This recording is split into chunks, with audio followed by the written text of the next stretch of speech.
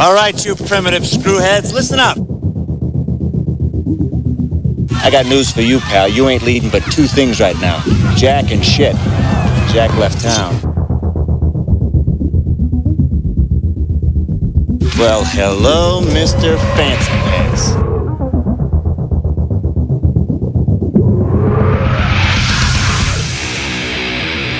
What was that ruckus? What ruckus? I was just in my office and I heard a ruckus. Describe the ruckus, sir. Does this mean we're not friends anymore?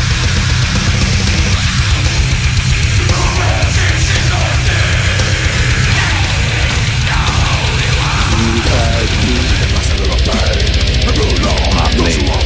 I'm in my prime. Out of your mind. Ain't it cool?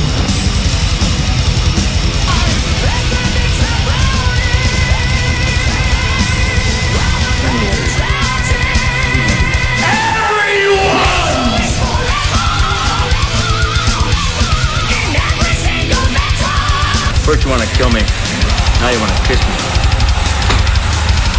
Blow.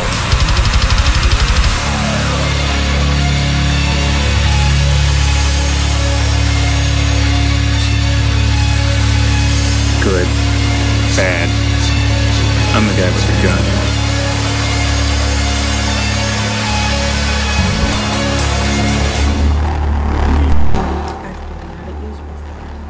DJ Anubis. And DJ Neko. She's back. Yes. At least for a little bit. We don't know how often, but it's good to have you back. Thank you. It's been kind of a madhouse even today, so we're still like fighting our way through shit right now, no matter what it is. Episode 84 of the Hordes of Chaos of the Metallist PR podcast. Opening it up with some Marduk, doing Into the Crypts of Rays by Celtic Frost. So, what else is new for you? I'm having technical difficulties with my Chromebook. Nobody in Baltimore knows how to drive. Like, it's just been crazy for me lately. Yeah. Yeah. We seem a little unenthused right now. Well, I mean, all we have is technical difficulties in this damn house. Like, well, it's like we try to upgrade things so we can make things easier, but then getting there is sometimes a pain in the ass. So hopefully eventually everything will start working itself out a little bit. like my Chromebook will not connect to our internet, but it'll connect to my phone as a mobile hotspot. All so right. tell me how that makes any sense. And it doesn't. And then, like, everybody in the city of Baltimore does not know how to drive. And I'm driving home tonight. And I don't know if you all know how Baltimore is set up, but it's, like, kind of in a grid pattern. Like, you know, streets going kind of north-south, streets going east and west. So if you're at a traffic light, you're stopped, you're waiting maybe to turn or go through that light. What ends up happening is people don't realize that, oh, the light might turn red and I might get stuck in the middle of the intersection. So they started putting up signs that say, please do not stop in the middle of the intersection. But that's what everybody does. They're idiots. And then that's supposed to, you're like, if a cop sees you, you're supposed to get a ticket. And 3 cops, nobody's paying any attention. Like, I'm just... Yeah, you don't care when you really need them to care. It's infuriating. And I'm like, what do people not understand? Like, if you're at a light and then you see the people at the light in front of you are not moving, and you move and you get stuck in the intersection, you're going to be stuck there until the other light changes. Like, it's just common sense. Well, it's a good thing we have metal music. I know, I'm just ranting. We got a lot of great metal for you today, a lot of new stuff. Plague Years, Kataklysm, Gorephilia, Skelethal, Madrost, Perversor, Scordatura, Ossuary Anex. Scordatura. Yeah, you follow them on Instagram, and they follow you. You guys have talked a few times. Mortal Scold, Horncrowned, and the Rock Block, some new stuff from the Deftones. I really like their new record a lot. Raven, and some other stuff in there from Metal Message, VR Finland, and of course we got DJ Neko's Pick of the Week is back. So we'll get to that when we get there. I had a chance to listen to a new Enslaved record. It's good. it's something I'm probably going to have to listen to a couple times. It's a little bit different. There's some songs in there that are very similar to the stuff they've been doing the last couple of times. Then there's some stuff in there that's kind of a little bit more, I don't know what you call melodic, or a little more.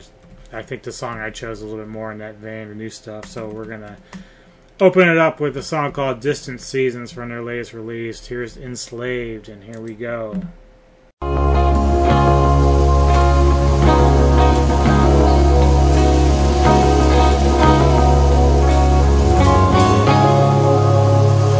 Two dreams under the quiet sun,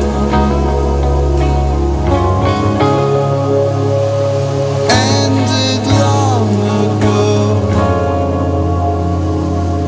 and just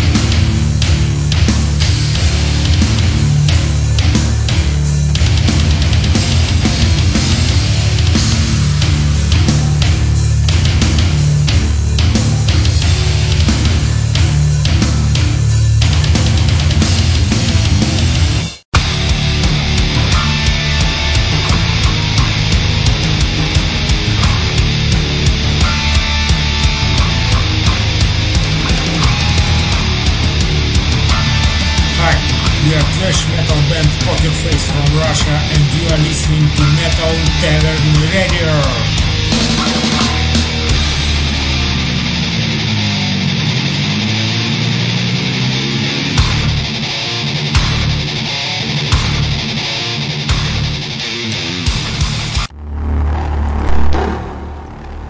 I think we're like really mesmerized by the visualizer. I know.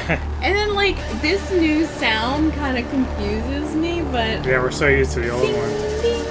But I like the change up. It's always nice to keep things fresh. Yeah, I've been dabbling with the idea of doing a new intro, but I really love mine so much that I hate to like cut it loose. We actually remember, I don't know if you young people out there remember having giant CD books for your car, and we still have mine that I have had for years, and it's in the living room. We were just kind of going through it one night, and we found one that said DJ Anubis' show, and we knew it had to be old. Right. So we popped it into the CD player, and it was the same intro, and he was thinking that it was possibly when he first made the yeah, I think it was with Vertigo Radio, because I remember in your...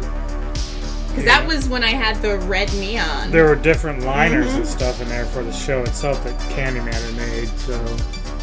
It's kind of crazy. Like, I know you've enjoyed doing this for a really long time, and we've had fun doing this new version, and we're just gonna keep plugging at it. I mean, there's been a lot going on in my life, not just because I have a crazy, hectic job. There's, just things beyond my control that I'm trying to help out with my family, and one thing that he said to me is, this is just a nice little, take time for us kind of thing, which is nice because I'm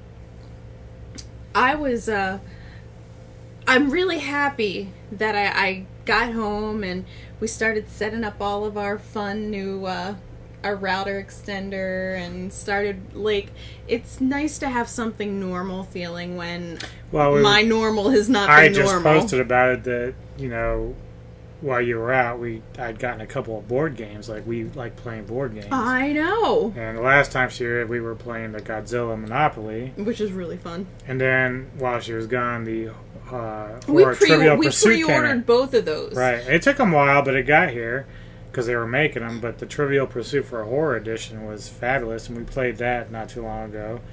So now I'm trying to set up, a game night for people to come over and play. And we've got a couple of bites, Blake Harrison from Pig Destroyer, and then, of course, our friend Kaylee.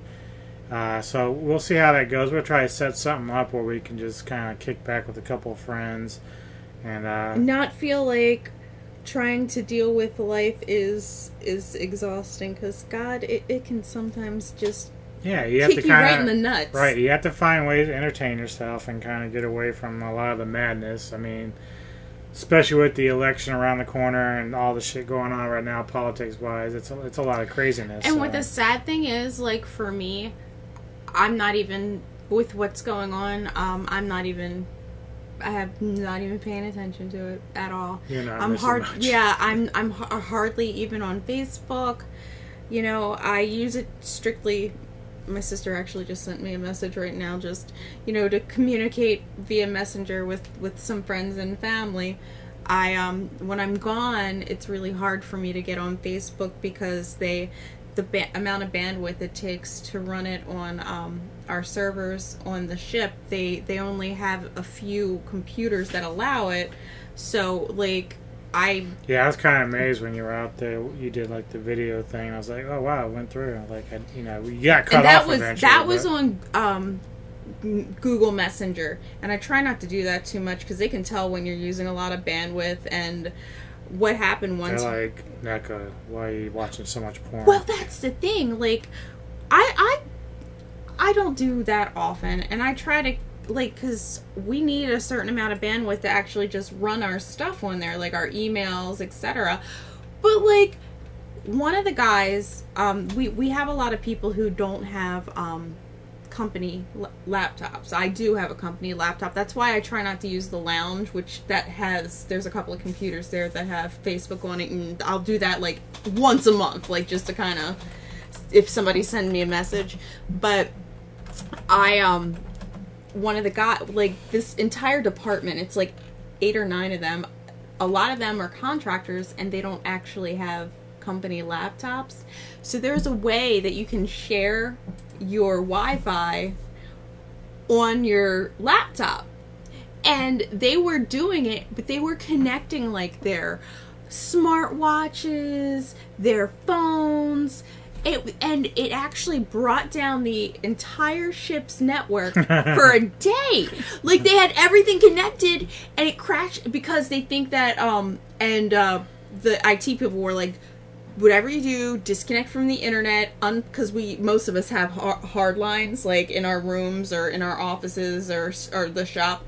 They're like, disconnect. We think there might be a virus. Yeah. Because, like, they were on their phones, they were playing games, they were on their smartwatches.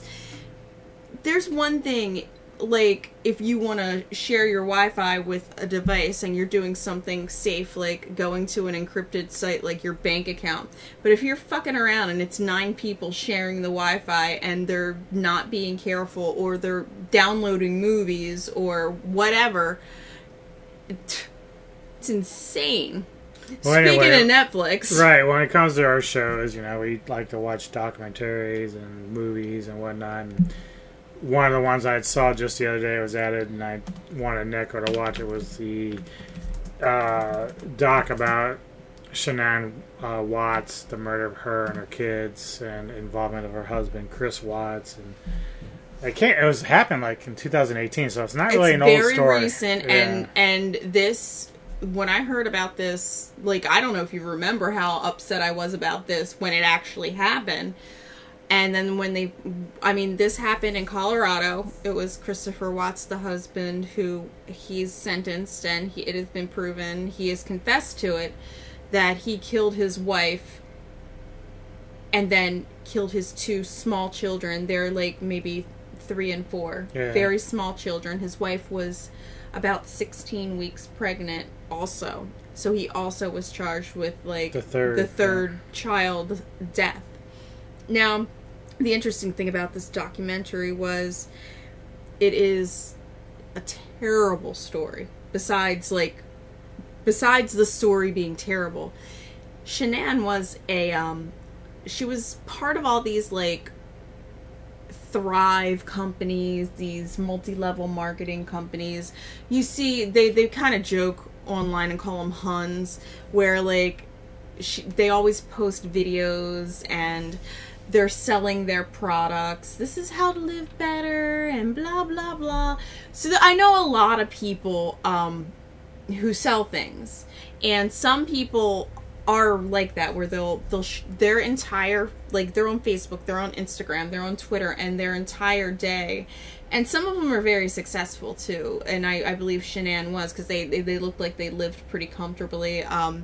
She even was talking about, before they left North Carolina, like, being able to purchase her own home and sell her home, and he's, they're both doing pretty well. So she was on Facebook all the time. She shared, so because this was out there and she had her profile public, they were taking the videos that she posted and then into the documentary and piecing it together, like, going backwards.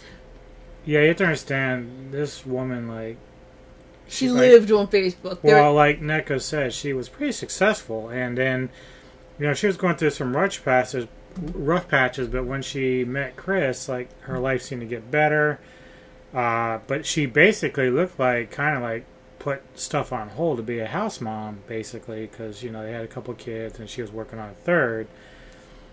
But we start to learn that Chris, at some point decides that he no longer wants to be in a relationship, and there's some issues with the in-laws, not getting along with the wife, and so we wonder how much of that plays into it. And of course, Neko started noticing early on in the doc that Chris looks a little fit there. There's something going on. And he swears because this Thrive company, they it's Thrive/LEV-EL. It's supplements, and a lot of them are like, oh, this will give you energy and this and that. And you could tell in the videos when they were posting, like Chris was doing those exercises, you could see those patches on him. Those are Thrive products. I looked that up. But what I was saying is I don't care how many supplements you take. The way he went from and this was in a short amount of time, he went from 230 to about 180 lean, and he got really into working out, and then he lost a bunch of weight, and it was very quick, and he, part of him said one of his issues was he just got so angry at Shanann because she was going to leave him. She definitely said, because she figured out he had a mistress. Right. And when they said when he confessed to everything. He knew he was caught, so he confessed to everything. He basically raged out, and that's why he killed his wife. And I'm like, this just sounds like roid rage, and his buff as he was.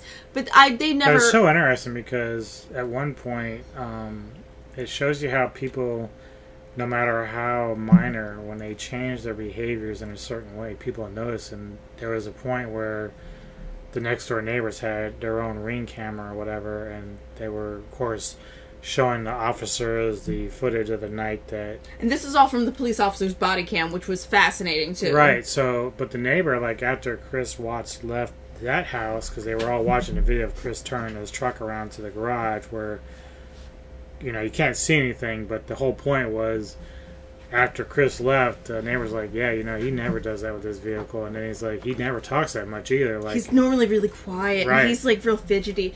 Now, the cops, of course, play it like they should. Yeah, they're like, well, we don't have any proof that he did. And he's like, put yourself in his situation. He's missing his daughters and his wife, so he's probably very... upset and nervous about what's going on. And the neighbor's like, I totally get it, but it's not him. It's not him. He never loads his truck from his garage. He never talks this much. He's normally quite shy.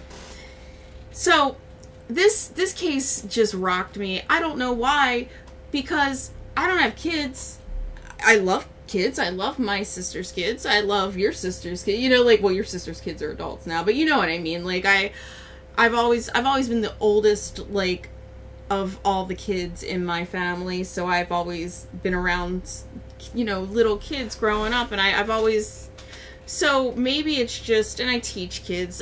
Maybe it was the kids thing that got to me so much, but and I remember this because it was televised, when he said what happened, he actually killed his wife at home, and then he was describing what happened, wrapped her up in a sheet, put her not even in the trunk of the truck, but it was in the back seat of the cab on the floor. And then he had his two little girls, and they had their blankies with them, and they're in the back seat, and they kept just saying, is mommy gonna be okay? Is mommy gonna be okay? And when he got to the dumping ground where he buried Shanann, he described how he killed his children, and he said the last words I think of Cece was, "Daddy, no," and he smothered them in their blankets. So yeah, it's really, the whole thing is really weird. It's bad, but it's really weird because he was definitely having an affair, and then of course lying to that woman on top of it, because when he met that other woman, I've been in that position. I've been the other woman without even realizing it. Not by me. No, not by him. But before I met Anubis, I was dating a guy who actually introduced me to Anubis. Thank you. Who told me the same bullshit line. I'm separated from my wife, and I am in the final throes of my divorce. I knew this person, and he was very convincing. He and I worked together, so before he and I even, like, months before he and I were even thinking about dating, you know, I had a different boyfriend, and he was, quote unquote, he was married, but he told me in confidence that, you know, he's been going through a tough time because he and his wife are separated. So that's the thing I always found interesting about this case is that... And that's what he did to this woman, too. He could have easily just got divorced. Like, he could tell by his actions with texting her, you know, Shanann and everything else, that he just wasn't into it with her anymore. Now, it could have been a case of, oh man, I don't want to pay alimony and all this other stuff, but the reality is, it was so easy for him just to walk away. And... Yeah, but now he's going to have 3 kids, 3 child supports, alimony. Well, but you're killing people. I'm not... Like, and that's the thing, I don't get it. Like, dude, what the fuck is your problem? I'm just wondering if she had life insurance. And, well, I'm sure. Like, she, But I don't know how it would have worked, because you literally have to be able to prove cause of death. Well, that's what I'm saying, like...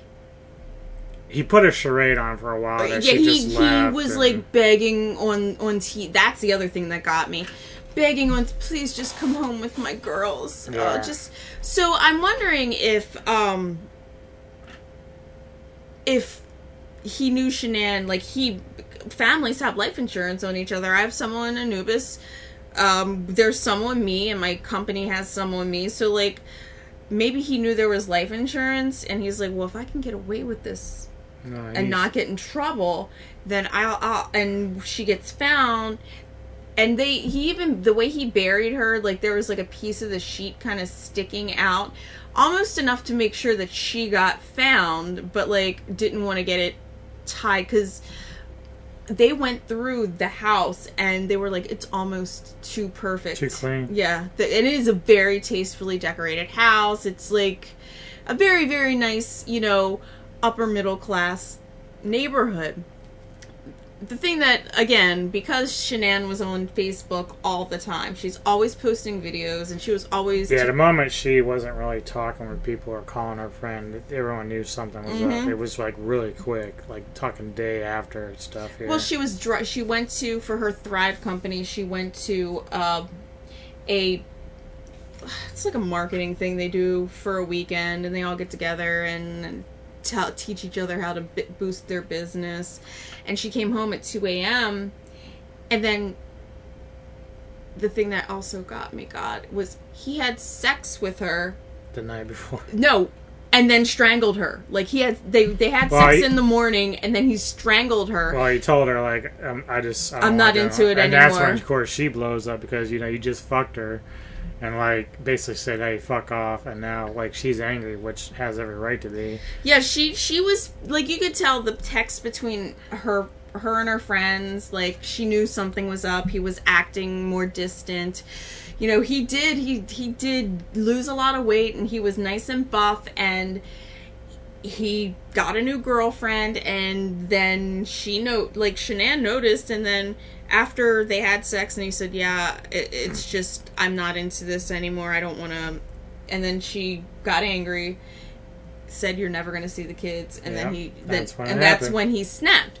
That's why I kind of said to Anubis, did he, like, take steroids or something? Was there something in his system? Now, granted, you don't have to take steroids to be a fucking asshole and kill somebody, but when they arraigned him, I guess, and he's, like, super buff and he's in jail and whatever, and then, like, months later when they show pictures of him and he is, like, skinny, it kind of makes me think, like, maybe he was taking some kind of supplement. Either way, it's a bad situation, but you can catch it on Netflix. It's called American Murder: The Family Next Door. Oh, God. It's interesting. I think the only other documentary, and I don't know if we ever talked about it on the show, was that Dear Zachary. I don't think we ever got around to that. I mean, we can talk about that another day, but that's another one that because I knew nothing about the story, and when I watched the documentary, it just got me. Well, the next block of music, we got new stuff from Skelethal, Gorephilia, and from the new album Unconquered, we got Kataklysm. This is called The Killshot. No pun intended. Ah.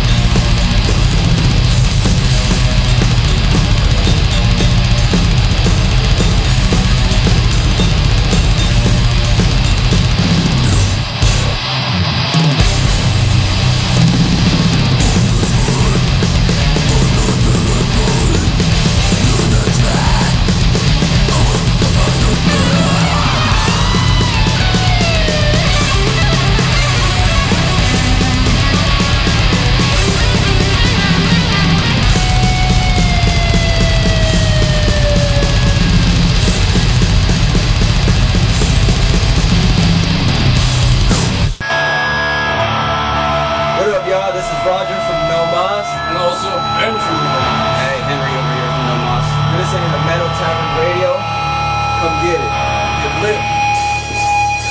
Yeah, and John too.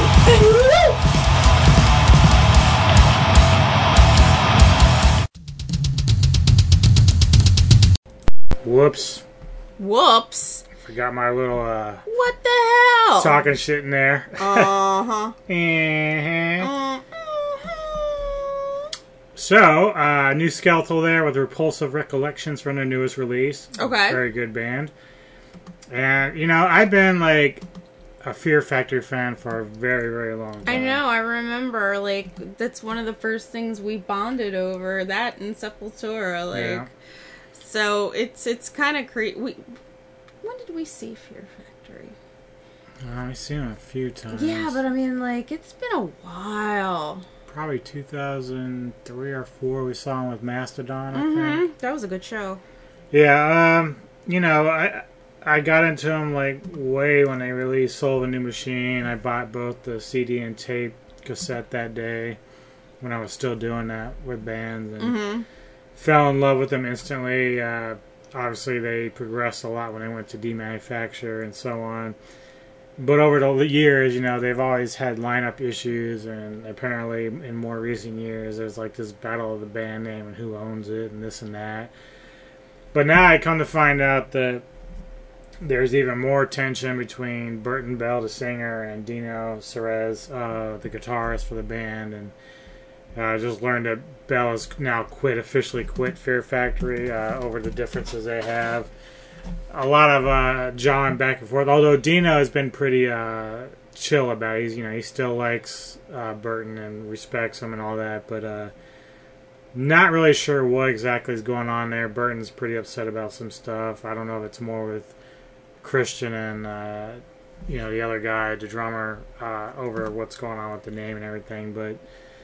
Apparently, there is a Fear Factory album that's completed with Burton on vocals that's about ready to go. But Burton has now turned his attention back to his project, Ascension of the Watchers, which he started in like the early 2000s, and I think he's going to be working on his third release with them. It's a little more softer. It's more of the melodic stuff you would normally hear with Fear Factory. It's more in that vein.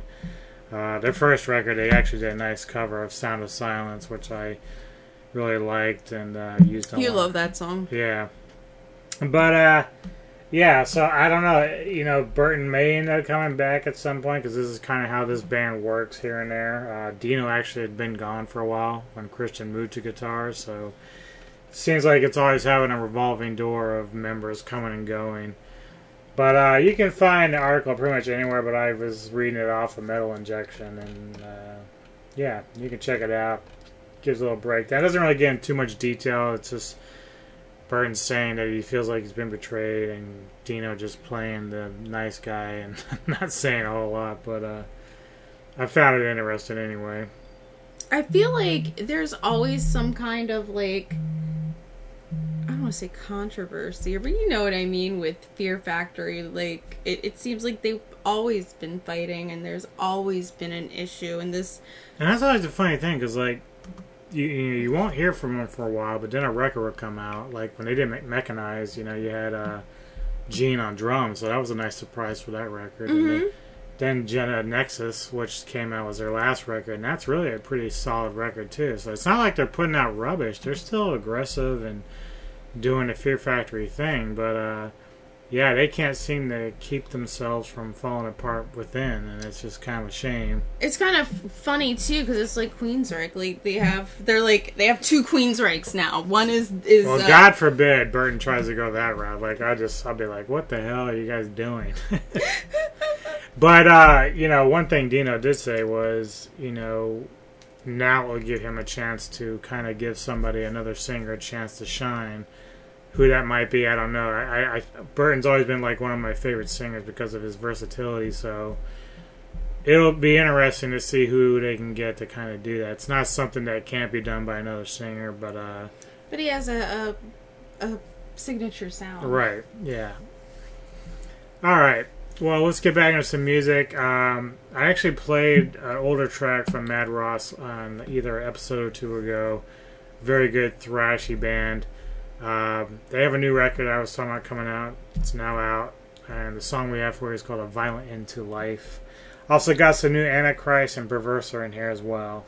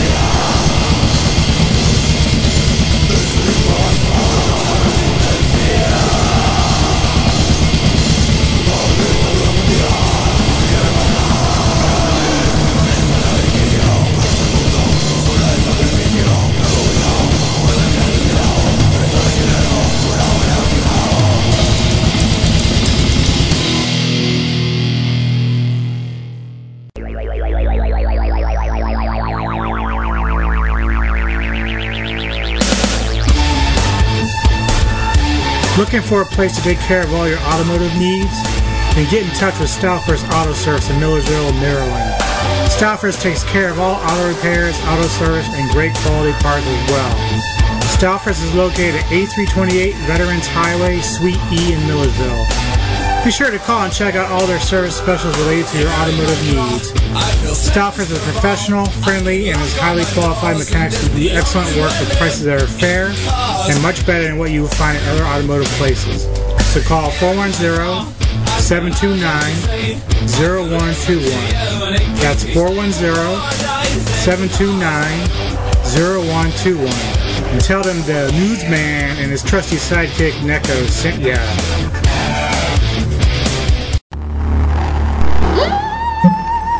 Alright, DJ Anubis. I'm DJ Neko. It's just so crazy. What is the name of this? This is the Shin Godzilla? Yeah. That's awesome. Like that audio.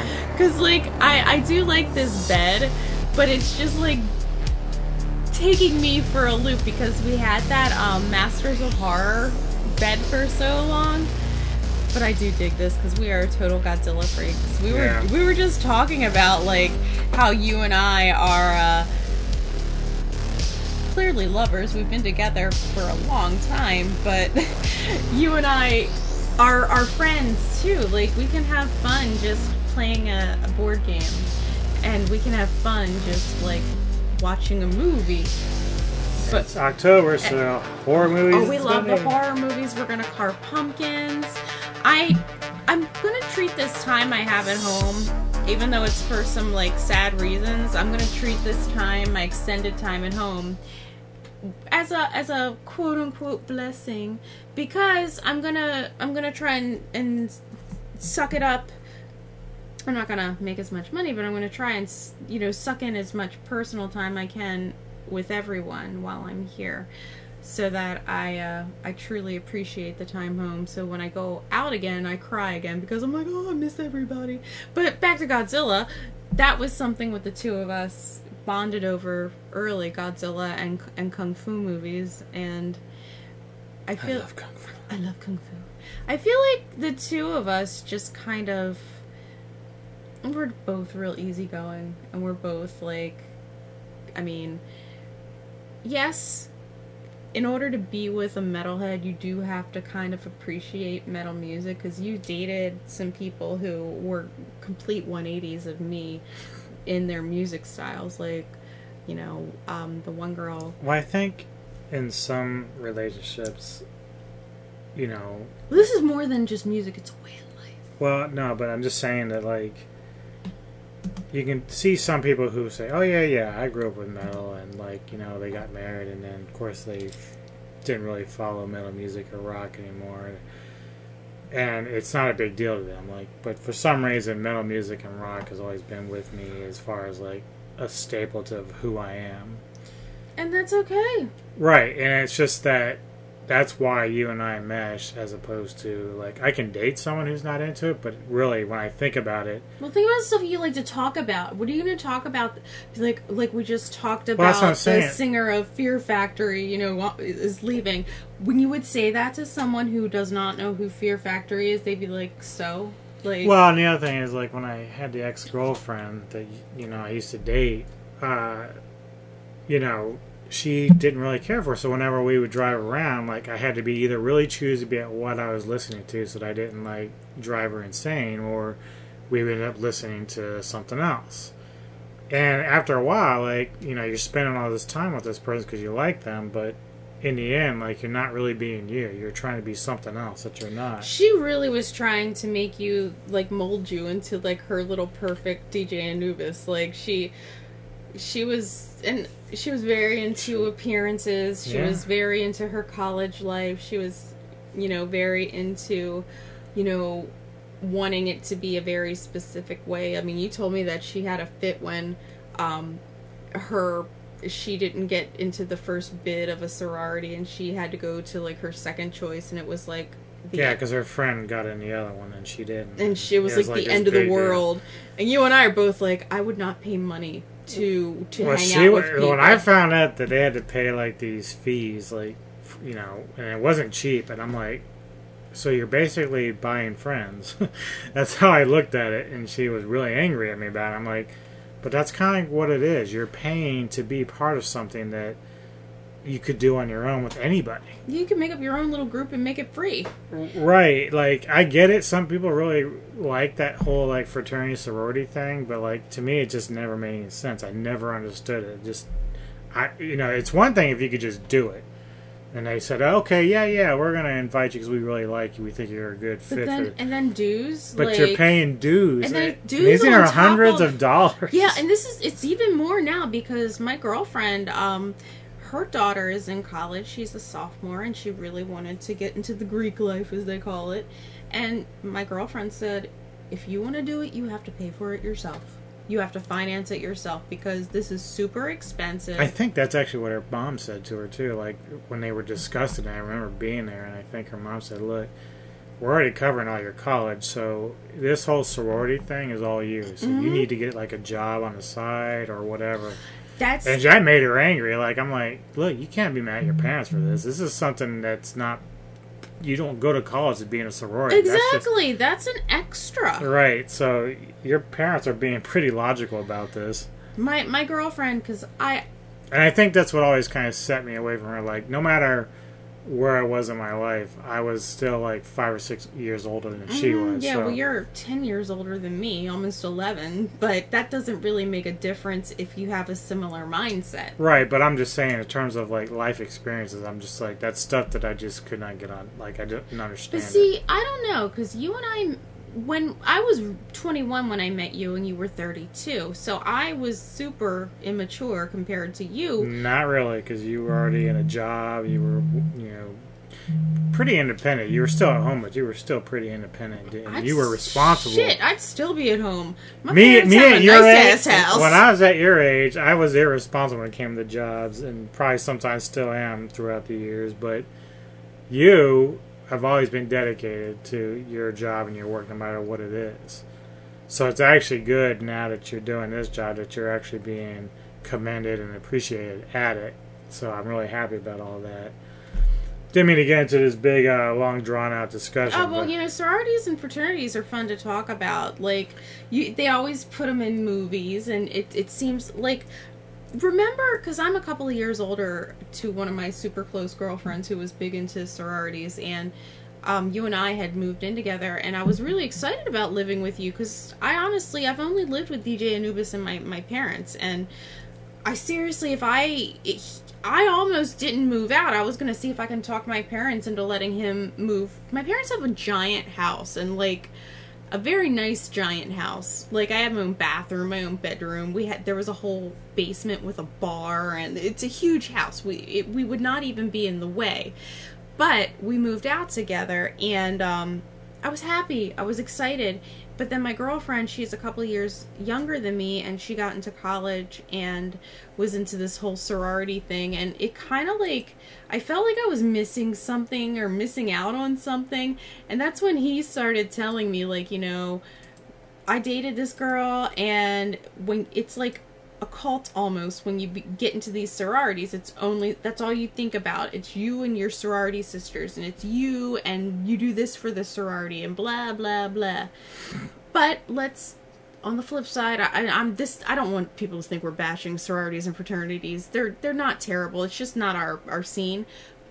And if you ever did go to a sorority or belong to a sorority, the benefits, like, when you graduate college, you don't have a lot of work experience. You have some great education experience, but sometimes those connections that you make, because the alumni of the colleges and the alumni of the sororities, they do kind of reach back to their sororities, and they can help them get jobs and stuff graduating. So don't think we're bashing on it. We're just saying it's just really not our scene. Honestly, it's not our bag, baby. It's not our bag. But what is our bag? Is the rock block, and we've got Neko's pick of the week coming up. As I said earlier, I got some new stuff from Raven, and then, of course, VR Finland, Metal Message, and the Metallist have given us some tracks from Sixgun Renegades, Lords of Salem, and Alkamael. But we're going to kick it off, brand new stuff from Deftones, and I'm one of the few now that like actually appreciate this band more later in their career than when they started, even though I did like them when they first came out. But I find that their last two to five albums are like much better than the earlier stuff for me. Can I ask you a question though? Like, because we realized that bands like Deftones, when they were kind of at their peak, when I was like in the late 90s, early 2000s, same as Korn or Limp Bizkit, and I know that they're all still producing music and things. Do you feel like they're still out there getting their music listened to, or do you think it's just like old fans have held on to their older music more and not and kind of like said, this is where I stopped listening?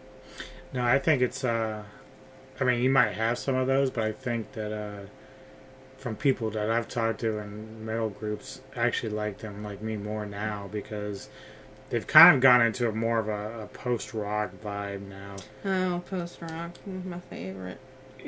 Well, you like some of the stuff, like Alcest will do certain. Yeah, that's true. I can't. You don't like the stuff you don't. The stuff that bad. The stuff that you don't like is the stuff that's like Radiohead or Muse or stuff like that. Even though you did like the Muse kind of 80s vibe thing, but the thing is, it's hit or miss with you. But the Deftones, this is stuff that they're doing now that they did on White Pony, which is kind of the beginning of that. And I loved White Pony. So this is the stuff that they just kind of gradually moved towards, whereas Around the Fur was the much harder nu metalish stuff that they were doing. That like I dug it at the time, but now I find that I appreciate more the recent stuff because I just like post rock a lot. There's a lot of bands out there that have this kind of vibe that I dig. So what do we call like? I guess this generation of, I don't want to say generation, is a terrible way to say it, but everything kind of has a timeline. You know, you got the hair metal and the hair rock that was like from, 84 to 90, 91, and then the grunge scene came in, and then the nu metal kind of blended with the grunge because they were kind of crossing over. And what are we calling this kind of new like, you're calling it post rock, but I don't know like what we're calling it, because what is the quote unquote scene now? Because it's not. There's really no particular scene now. Some of this kind of started with like bands like Sigur Rós. Who else was I thinking of? I forgot already. But it began with some of these other bands, and they were doing these sounds that you couldn't really pinpoint.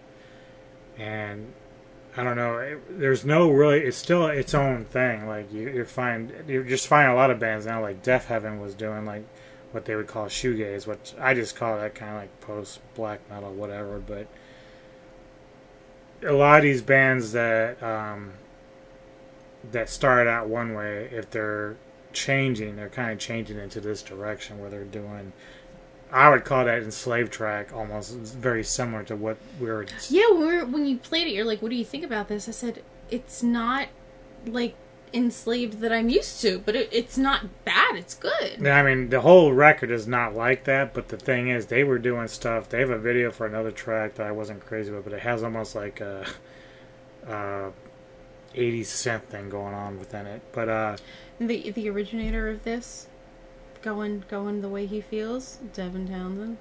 Devin Townsend is a metamorphosis man. He does not stick to one sound. He has stuff out there that's very much kind of like in the same vein, although it's a little more progressive. But there's this band Ulver. It started as like a pure black metal band. They are now doing like almost pop. Like, it's really weird listening to the new records. I'm like, I'm not into it, but like a complete transformation. And Deftones, they're sticking with a similar format, but I like it much better than some of this other stuff. But let's get rolling. Let's give it a shot. Let's see what the fans think.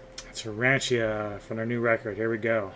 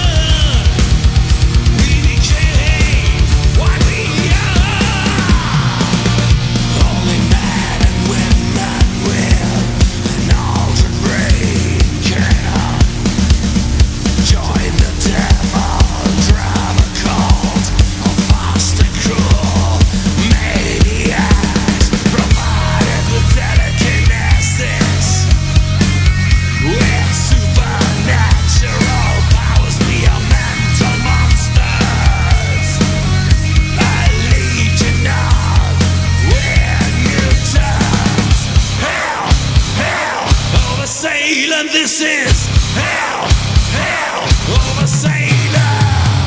Hell, hell over Salem. This is hell, hell over Salem. Riding on down the sheets, through the blood and gasoline, through radiation. We became what we are. Riding on down the sheets, through the guts and kerosene, through radiation. We became. Do you live life in the fast lane? Do you have the need for speed? Well, if you're a racing fan and want to be a part of a winning team, then contact Carmichael Racing. Carmichael Racing is currently looking for sponsors for the upcoming Champ and Flat Kart season. You could be a part of a long tradition of racing as Paul and Rhea L race to the finish line at Mardella Speedway at Diamond Head Arena in Dillsburg, PA, March 13th through the 15th, 2020. They will also be racing at Hunterstown Speedway and Capital City Speedway in Ashland, Virginia.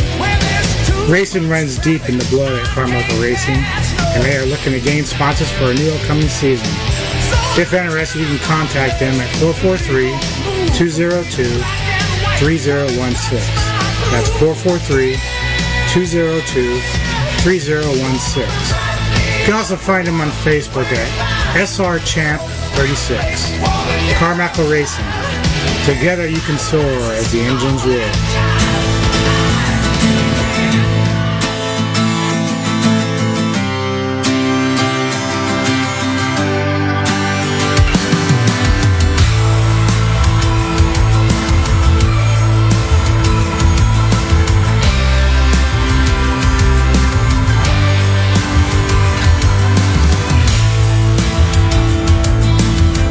Like a leaf suspended on the wind,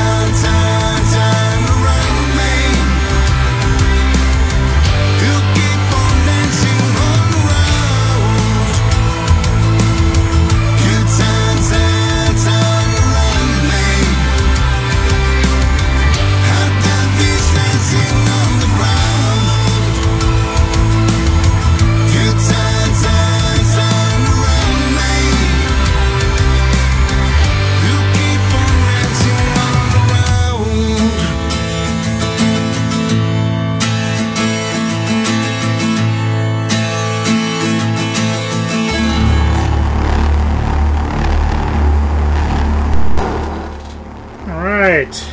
That's Alkamael with Turn Around. I really like that song a lot. Like, yeah, it's a beautiful track. I think I remember seeing a video that has like them and a couple other individuals, so I think it's a trio. Sent to me, I believe the Metallist PR sent that to us, so thanks again for that. And man, it's been a while since we've had the Neko pick of the week. I've been doing this by myself for a while now. I was kind of just going through different rock songs and whatnot, but I've been keeping people up to date on the new shit.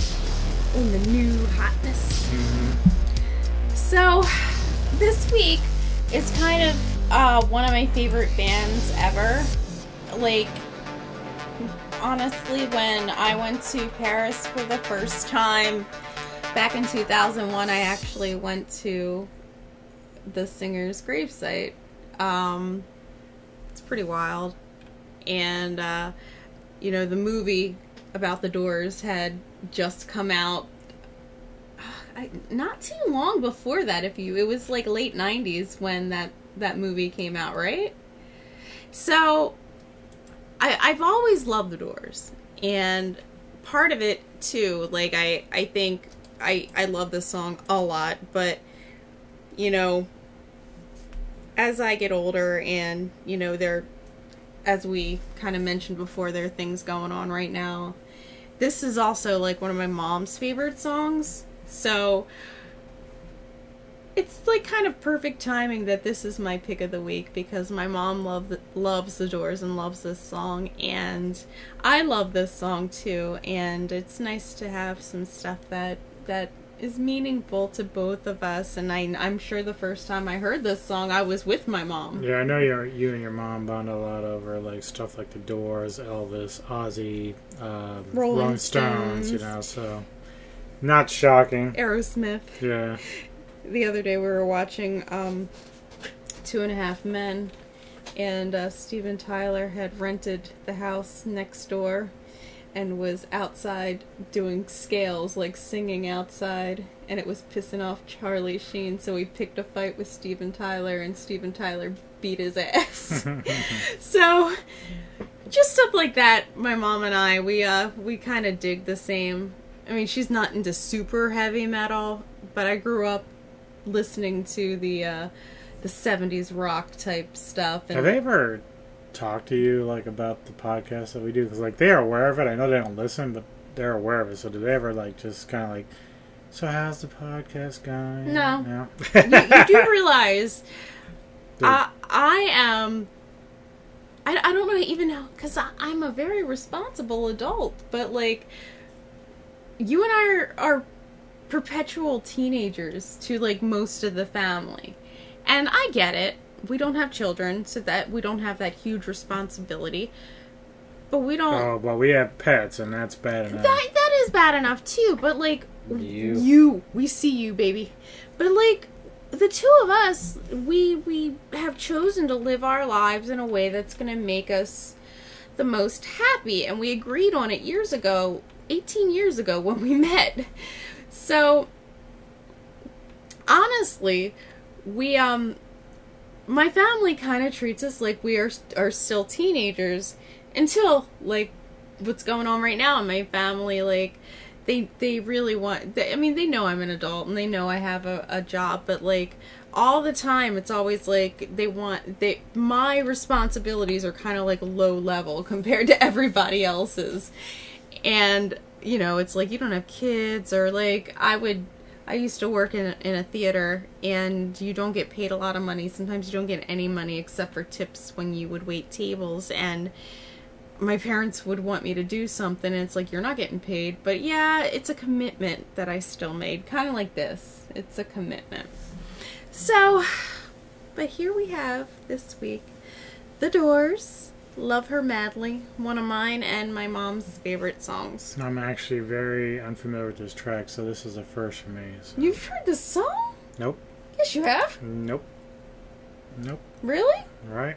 Yep. I know a lot of their hits, but I do not know a lot of their more This deeper. is very 60s. That's why I think I love it. All right. Well, she's back. It was in Forrest Gump. How was it? You might recognize it when you hear it. Here we go. Audio Jungle. Attention, please. Be prepared for a musical transformation that you've never felt before.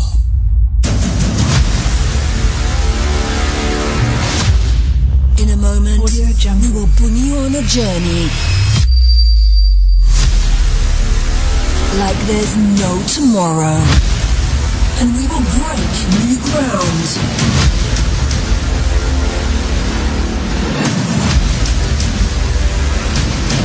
Audio Jungle. Hailing from the land below the wind. 10, 9, 8, 7, 6, 5, 4, 3, 2, 1, 0. Ladies and gentlemen, Audio Jungle. Let's welcome DJ Neko's Pick of the Week.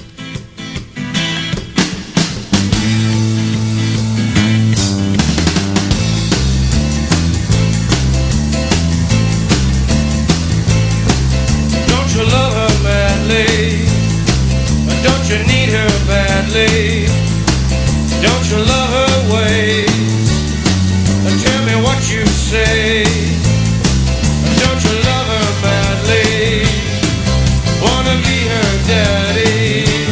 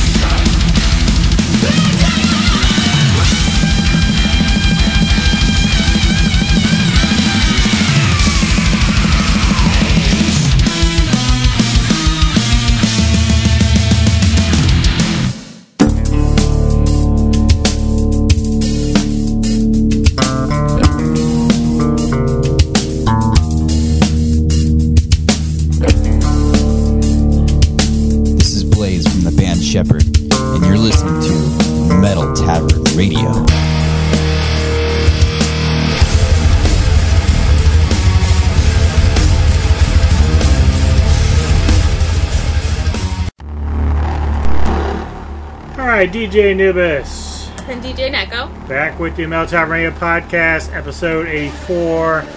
Brand new stuff from Raven, closing out our rock block.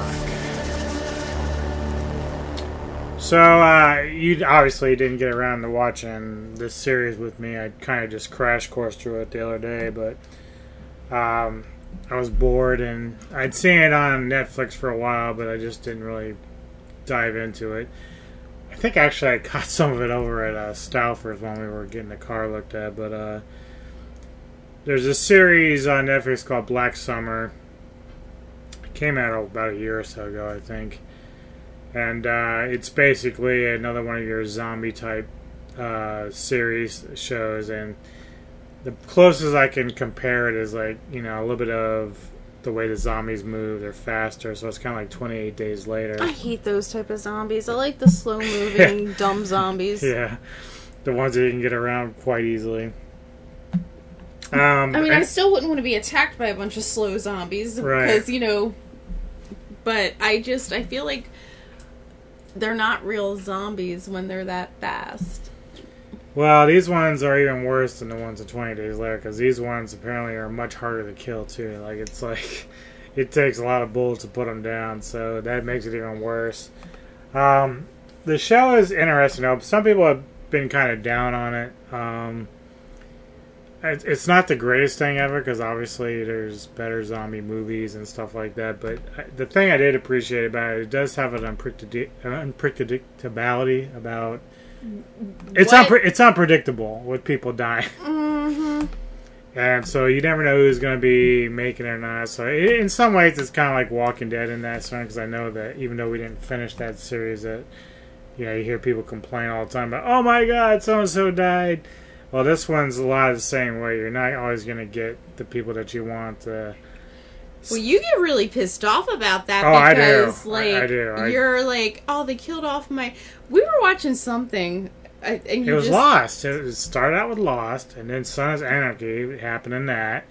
The Vampire Diaries. That too, yep. I was totally into that. Like, as gay as that was, I was totally into that. And then, of course, they kill off people.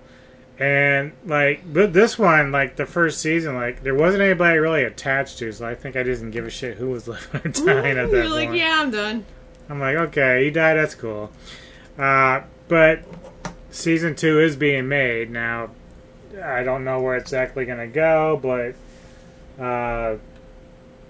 it's apparently set in the same universe as Z Nation. I've never seen that particular series or anything, so I don't know what all that's about. And the only thing I really know about how the zombies came to be is, of course, it has to do with the government and something got leaked. It's always about the government. Right. But, yeah, outside I don't know a whole lot about it. I just know that they are doing a second season for it. But if you like zombie stuff, I didn't find it all that bad. It's just, there is no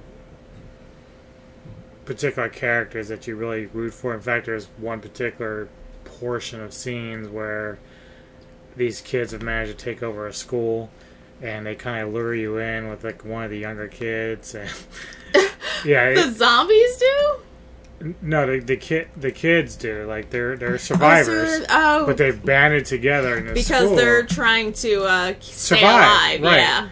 But the risky thing about all this, and we learned through that, is that no matter if you're coming across these rogues and renegades of people, you have to be careful about who you kill, because literally within seconds they turn into zombies and chase you. Like, that's how quick it is. You know, it's not like, oh, okay, about 10 minutes later he gets up and walks away. It's very fast. So they turn into zombies, like, immediately? Yeah, like, if you literally. get bit? If you're, like, you know, shot or killed, like, ultimately just boom. Like, apparently one of the things I read was that the reason why the virus strikes so fast is because it was put in the water system and people had already been drinking the water. Mm-hmm. So it's already in their system, so the minute something happens, like if you have, like, an open sore, it's not just being bit. If you have an open sore and stuff like that, it will help the virus along. So it's very fast acting, and yeah, so it's crazy. And then, of course, you've got different pockets of people trying to survive, and they all have guns and they're shooting at these zombies, and sometimes they're hitting innocent people because it's chaos. But it was very interesting. It's very quick. I think they're about 20 or 30 minutes an episode or something, so it's not like super long. Something worth checking out. It's called Black Summer, Netflix. Check it out. Now we're going to get into some brand new stuff from Scordatura. I know that we talked about earlier. Neko has always been kind of in contact. I think at one point they lost somebody in the band, either through death or something else. And so we weren't even sure if they were going to still be around for a while, but they do have a new record out. We're kicking off the next block with them, Ossuary Anex and Lik. And Scordatura, this is World Devoured for their new record. Cool stuff. Check it out.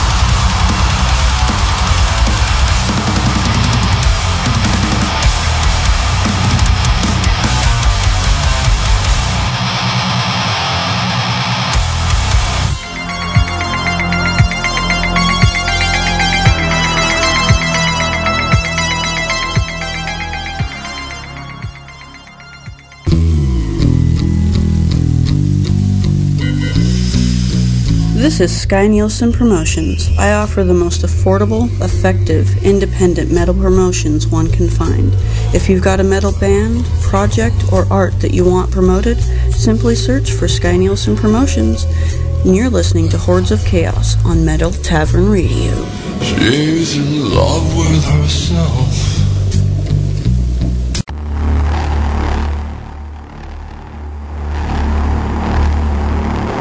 So I'm getting lectured about how to use my own phone. That's great. Yeah, he doesn't know that there's like a default flashlight, and he has this flashlight app that has like it has ads, and like the ads would pop up and stop the flashlight. I'm like, why don't you just use the default flashlight on your phone? You're like, I didn't know I had one. Do. Jesus Christ. So. Yeah, so anyway. So. We're still trying to figure out this shit with the router, but, Anywho. So I was looking for topics, and one of the things that came up was, an article on cinemablend.com about, people comparing Christopher Nolan, the director, to Stanley Kubrick, and personally, I'm a big Nolan fan, and I'm a big Kubrick fan.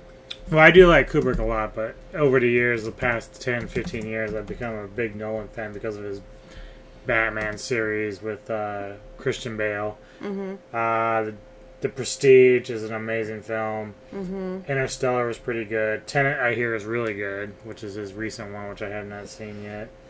And, of course, he has some Dunkirk and Memento, I think people talked about a lot. I started watching Memento, but I really couldn't finish it. It was kind of slow.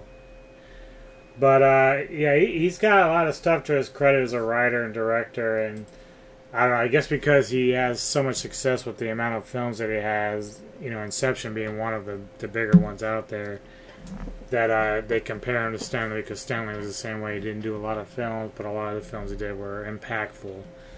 I think it's, like, for me, I think when a director...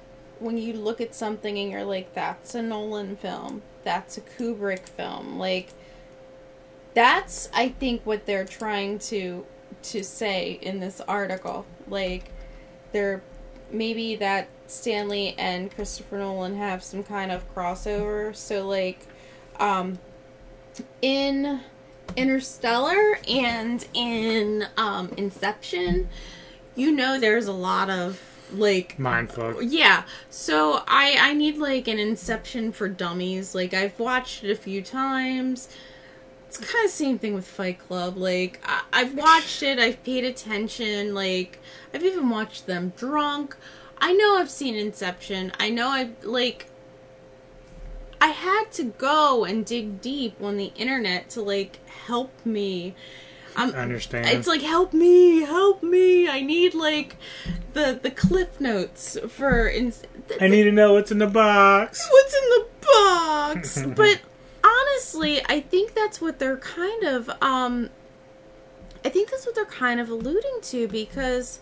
Well, yeah, it seems like both of them have, like, these... When they did their films, they have, like, these hidden meanings and messages in them, and... one thing with Stanley Kubrick with the Shining, they say there's the hallway that there's no way that you can ever get out of the hallway, like the way that it's been shot and described, and it's similar to like Interstellar, like when they're in that like alternate world with the bookshelf and everything.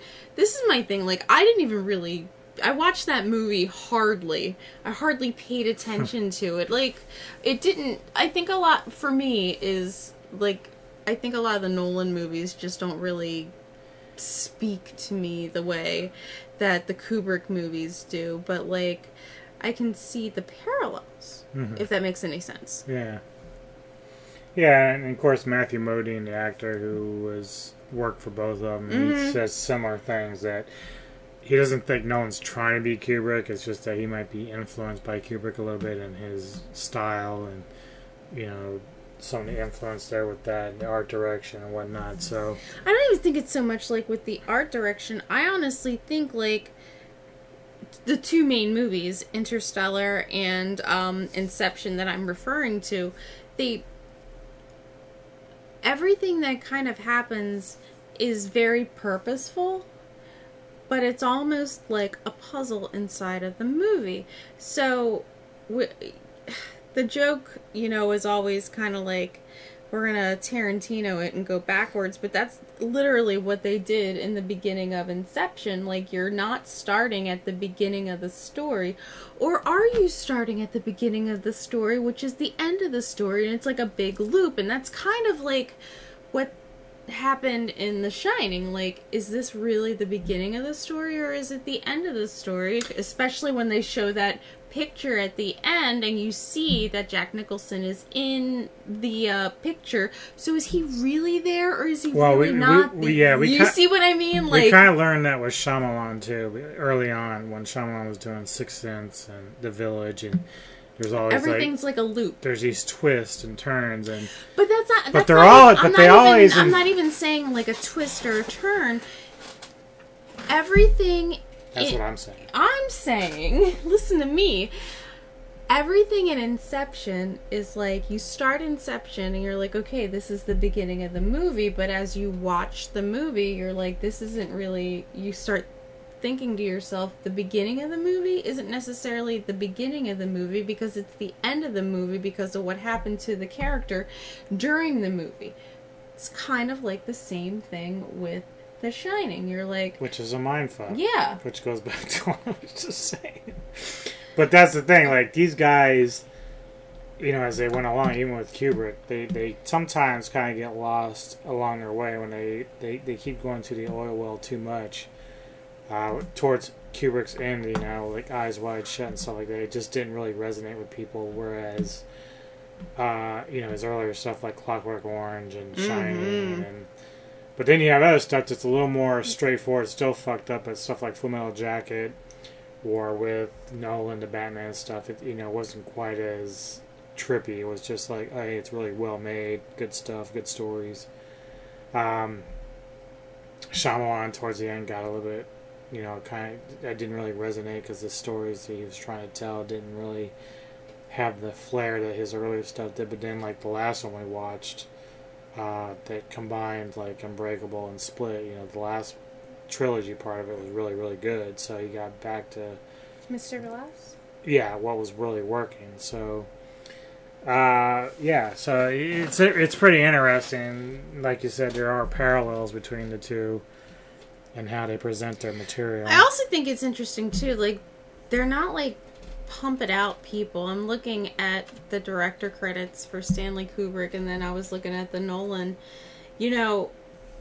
There's many years between projects. You see what I mean? Mm-hmm. Like, I feel like everything that they do is on purpose. Like, everything is conceived and, brought to fruition. Okay, so Eyes Wide Shut came out in 99, but Full Metal Jacket came out in 87. And then before that, The Shining was 80, and Barry Lyndon was 75, and Clockwork Orange was 71, 2001 was 68. So it's not like they were... I feel like these directors are not like put into this pressure cooker where they have to just pump out a bunch of shit. Either by choice or by pressure. Mm-hmm. Like, it seems like they want to take their time to make sure the films are done well. And well, we were watching them. Again, I'll say back to Clockwork Orange, but like a Clockwork Orange at the end, you see how everything kind of comes full circle when Alex, yeah, he's in the bed, and they're like, so they were experimenting on him, and is it like he just this is an audio medium, so you have to kind of describe, like, at the end where Alex goes nom nom nom and opens his mouth. everything kind of came full circle in that movie, where at the beginning he got in trouble for, he was a troublemaker, but I really don't think he purposefully meant to murder that woman. No, they were pretty shady guys. They were not good people. But it is funny when you run into his friends later and they're cops, and you got all this other shit going on. And then he gets to the end where he is, he beats they murder the woman and beat the man to death, who, now has that giant muscle guy who is taking care of him, but because they started playing Beethoven, and then that dude the husband realizes who he was, and again with the full circle, but it's just interesting, and I enjoy things like that. Full Metal Jacket was another kind of a mindfuck too with Kubrick. It's, I've never served in the military, so I can't really comment on things like this, but it really does kind of give you a perspective of how it really impacts you, and again, with coming full circle, my theme of this topic, it's really hard to go through training, and it's really hard, like this was Vincent D'Onofrio. Yeah, with Private Pile, but it's very hard to go through all that. It is not, and it's very well captured, but as you go through and you see them, going to war after their training, it's almost like the primordial force that they were given during their training, and what they started experiencing while they were at war. Born to kill. Yeah, exactly. And they wear it ironically, but then when it's time to happen, that's literally, it's like kill or be killed. That's... You talk the talk. Do you walk the walk? And then think about at the end, it's almost kind of like after they experience that part where everybody's being taken out by that sniper, and they were trying to figure out how to get there, and they're singing the Mickey Mouse theme song as they're kind of marching together. It's kind of, how do you get yourself back to the new normal? Right. After you've experienced these two parts of your life. So what are you going to do? You're going to go back to the most youthful thing that you can think of to kind of stay sane. Yeah, and everybody knows the song. Even I could probably bust out that song if somebody started singing it. So that's the interesting part I find with these two directors, is they really are kind of, even with the Batman movies, everybody knows Batman. Batman's been around since forever, but they... Yeah, it's kind of like, you came out with Batman Begins, you're yeah, this is really pretty cool. It's darker version, obviously, but then, when Dark Knight came out, no one really expected what happened with Ledger, and being the Joker and everything else, and then, okay, well, how does he top this? And he really doesn't top it so much as he does, but it's still a very strong performance by Tom Hardy as Bane, and he doesn't even worry about going to the other direction with Poison Ivy and all that. He just sticks with Bane.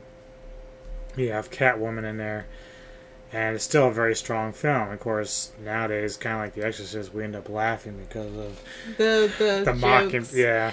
Well, again, we're gonna... Where's the trigger? Where's the trigger? Well, again, with the full circle theme, the part where oh god, I forgot I forgot his name. Noah? No, the actor. Bale? No, his... Crap. Which one? The older guy. Caine? No. Yeah, Michael Caine. So when Michael Caine is talking to Christian Bale, and he's saying, my dream for you is one day that I see you in a cafe having lunch, and, everybody thought at the end when... Spoiler alert if you haven't seen it, everybody thought that Batman was gone and died, including Michael Caine, and he does see him in an outdoor cafe with Catwoman. Mm-hmm. And that's what I like. I like these kind of, I mean, I don't even call them like mind fucks, like Shyamalan's. I more think of these as, it's almost like unhappy happy endings, if you know, because they're happy endings, again, with, there's nothing happy about somebody going to war, but like you see how humanizing everything is, like everything that... Well, I think that was sort of the point of Full Metal Jacket, was to sort of bring in the realism. I mean, we saw it with like Saving Private Ryan and other films like that, so that's and it was really hard. Like, when did okay, that was 87, so that happened after, like, 10 years longer than 10 years after the war. When, because of the times, you know, these soldiers were coming back and being kind of treated like baby killers, and they were, some got spit on, and they really suffered a lot of trauma while they were at war and while they came back. And I think part of, because the beginning of Full Metal Jacket is a little bit funny, like the way that they kind of screw around. Well, yeah, the drill sergeant. Yeah. You know, Arnie, I can't remember his last, but it was, you're watching it and you're thinking, this is kind of hysterical. This guy is really fucking around with these recruits, and then you see what happens to Private Pyle, and then you know it's turning. Like, that's the turn. Choke yourself. That's the turn in the whole movie. And Private Snowball. That's what I mean. Like, you're really laughing at that part, and then it turns dark. It really turns dark right after what happens with Private Pyle, and then you see, like, the realism of what's happening to these people. Yeah, it's like, it kind of takes you on a roller coaster throughout that movie, because you go from, you know, the funny part of them training to the darker part of it, and then as they get to, like, where were they, Vietnam? So, like, then you have, like, the whole thing with the horrors and stealing of the whatever camera he had. You know, just in fact, that was Matthew Modine as Joker, and you know, he's faking his karate stuff. And I think that's what really kind of this the author of this article is kind of pulling at, when you see. You have two directors who are able to, again, this is Batman. This is a comic book character, but you're turning it into a human. That plus it was very complex as a story. It wasn't just like, hey, here's a bunch of flashy like we saw in, like, what was the last Batman entry? Yeah, it's like, it's not the Batman. It's more like, this is a man who has a dark past, and he's trying to do what he can with what he has and move forward. That's the interesting part. Like, it's hard to take a comic strip and turn it into something more dramatic, because that was one of my mom and my dad, like, older people, they grew up with it's the same Bat channel, same Bat time. You know, back in the 60s, the kids would come home from school, watch Batman. It was all... Well, not just that, but it's like you and I grew up with Tim Burton's version of Batman. And that was the other thing. That was a little bit darker too, but more of like a maniacal darker. And my parents are like, Batman isn't like this. Batman is hijinks, and it's funny, and it's a comedy show, and that's kind of how the comic and the show had always been. But then when you start taking, like, this Batman that Nolan had created it's exactly what we were describing with Full Metal Jacket. You're humanizing and really giving somebody the experience of what's happening to a person who went through this. I think one of the key moments was in Dark Knight, is when, you know, you talked about how Batman's a little bit darker here with Bruce Wayne, and he's trying so hard to want to rid Gotham of the crime and everything else. He's built this machine, I forget what they called it, but, you know, using the network and all that, and Morgan Freeman was helping him set that up. And at that point, Morgan's like, look, I'm going to help you this one time, but then I'm going to have to resign. I can't condone this. And, you know, of course, Wayne is always forward-thinking, so he's like, that's fine, just help me find the Joker, and then you can shut the machine down, and I'll never use it again, which ultimately Bruce Wayne, Batman, knew that was going to happen with Morgan Freeman because they understand each other. So, but it shows you how far Batman was willing to go to try to stop, you know, the bad guys and whatnot. Whereas with Adam West's version of Batman, you know, it was like punch, whammo. Right. I'm going to get you with a butterfly net. A little bit more silly. They had like, you know, at one point I think everything was every color. It was very colorful. Adam West was like skiing or something. It was just, you know, in the Batman outfit, right, of all things. Right. So I also feel too, like, again, you're when you can take and differentiate yourself with a character like that, because again, we saw Tim Burton take his version of Batman. I love it. I think I've watched the Batman and Batman Returns 8,000 times. Probably more, especially Batman Returns, because I was in love with Michelle Pfeiffer as Catwoman. You weren't the only one. I was obsessed. I was Catwoman when I was probably about 12 for Halloween, which I don't even know why my mother would let me dress up like Catwoman.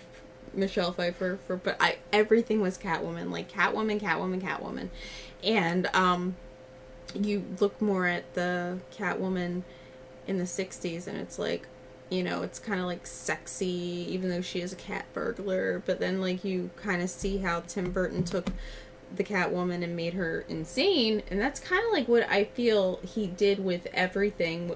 Tim Burton took the mental illness aspect of everything and made everybody kind of insane, even though you saw that because they brought Arkham was kind of like invented later. It wasn't in the Adam West days or even in the Tim Burton days. Arkham was kind of invented more like in the 90s with the Dark Knight comic book, but everything with Tim Burton was more like this person. I think they had it towards the end because they had both Carrie's Riddler and also Schwarzenegger's Iceman in there. Oh, they went, okay, so that's what I mean. It was in the 90s when it came out. Yeah.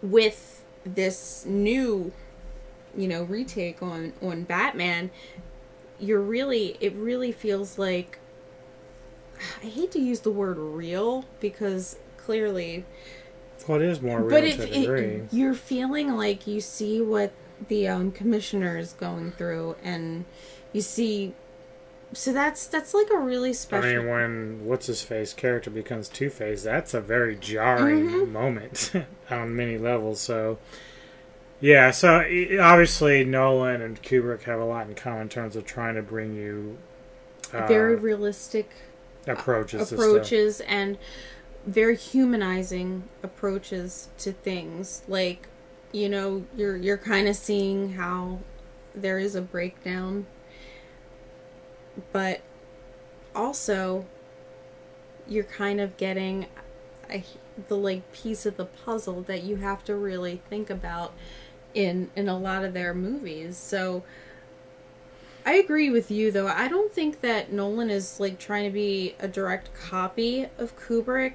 I mean, you think of Stanley Kubrick and you're like, wow, he's like a super... I just think ultimately both directors are able to get the most out of their actors. Like, I think about all the movies and the storylines, and, you know, regardless of what happened to Ledger in the end, like, that performance is probably one for the ages, and even his lines that, you know, he may not have come up with himself, or just the way he delivered them, like, especially the ending, he's hanging there and he's like, I took Gotham and I showed it to its real face.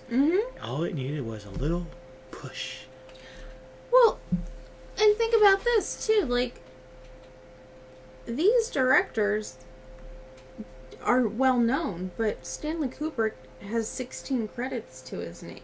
That's not a ton, you know. I think it speaks highly of their work. Like, they wanted their work to be... They're all about quality over quantity, so...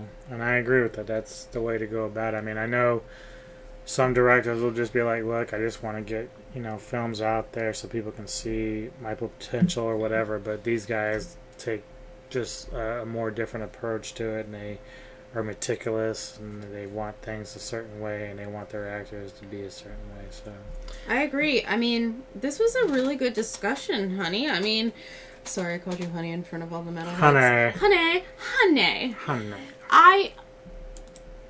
This is something that I if you are into movies, like, I'm not saying I love every Stanley Kubrick film, and I'm not saying I love every Christopher Nolan film, but if you're into movies, really pick up, for Stanley Kubrick, I would look at Full Metal Jacket based on our discussions, and like for Christopher Nolan, you could kind of contrast like the Batman movies versus maybe Inception, because you're really going to get a good feeling of them in the movie. And it's so amazing, because I would say with Kubrick, you're probably best checking out Clockwork Orange, Full Metal Jacket, The Shining, and then with Nolan, I would suggest The Prestige, Inception. I keep forgetting about The Prestige, and I love that movie. Holy crap. And Batman's in that too, with Christian Bale, who's done a wonderful job. And so is Michael Caine. Yeah.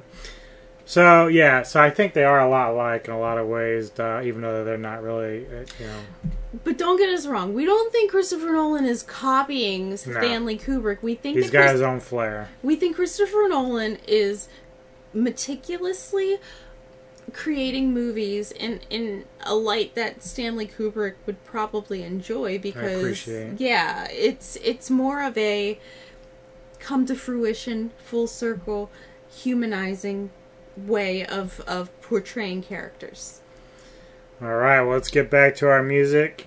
I got some new Mortal Scold, Krosis, and I got a little bit of a black metal block at the end there. Black metal block! Kick it off though with some Chasmdweller. This is Wing of the Lotus.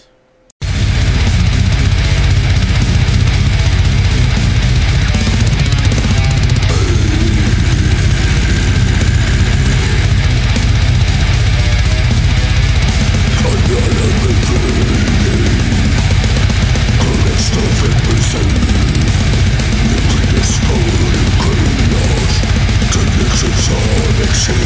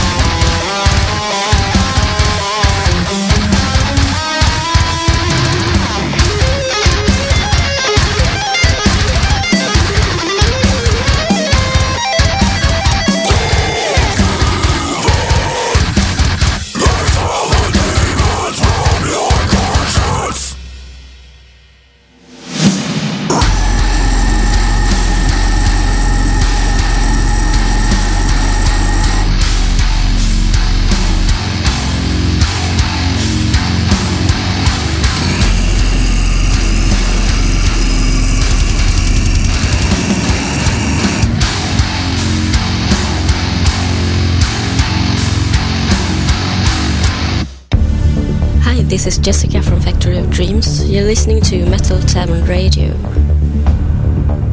Time stands still within this garden as the seasons go by in the world.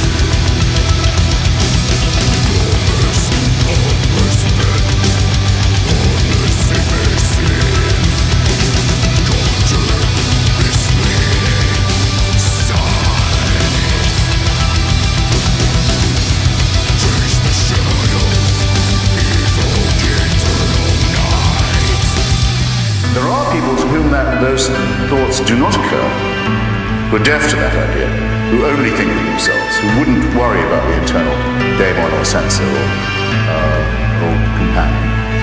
And there are, of course, people who only get pleasure from being unpleasant to other people and inflicting cruelty on them. The first group we call the sociopathic, and the second group we call the psychopathic. My only problem is with those who think that they're all made in the image of God.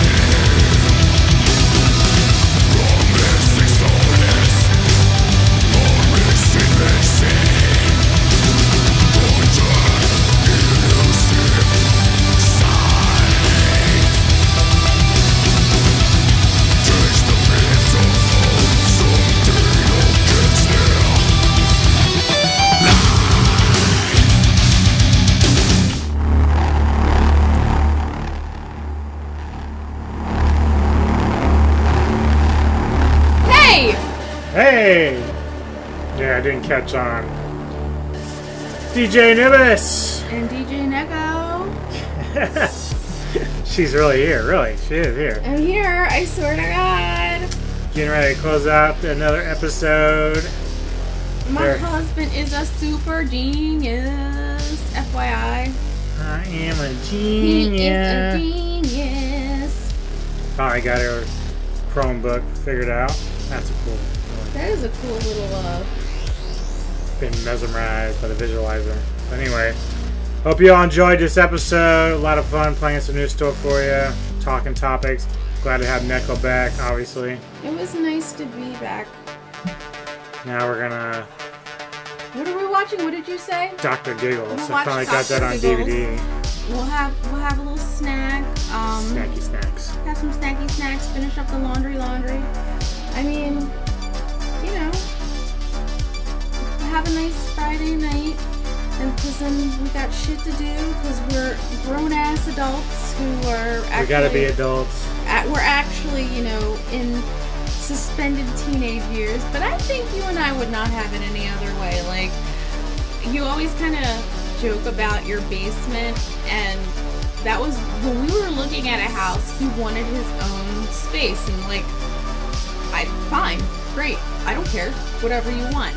And this is a tiny house that we live in anyway, but the basement is finished, full on 70s style, you know, Ken, like, it's great. But he told me, he's like, if I had this as my room when I was a teenager, I would have been the shit. He's got all his posters up. And oh yeah, this is like a wet dream for a kid. Like, at least for me back then it would have been. But I'm waiting until I'm a big kid at 50 to have what I want. You know, and that's okay. I mean, honestly, we have been very lucky to have the kind of life that we live.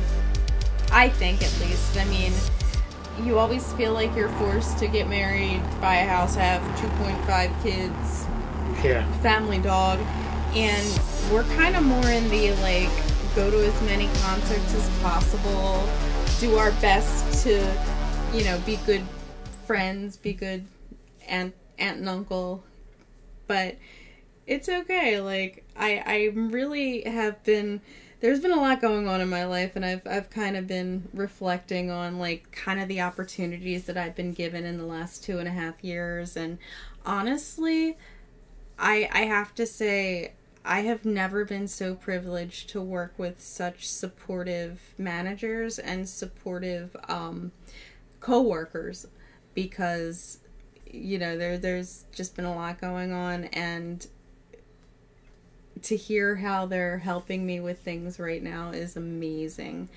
And so these opportunities for both of us have just been kind of coming in, and it helps when things get bad like they are right now. It helps to see that, you know what, things have been worse, and things are going, we got this. We got this. We got each other. I'm high-fiving to that. Special thanks to Sky Nielsen Promotions, as always. Certainly, we'll be back next time with another episode for 85. A lot of good stuff still out there. Hope y'all enjoyed it. Love y'all. Love you. Peace. Peace out, motherfucker. One last track, Infernal Sea, Devoid of Fear.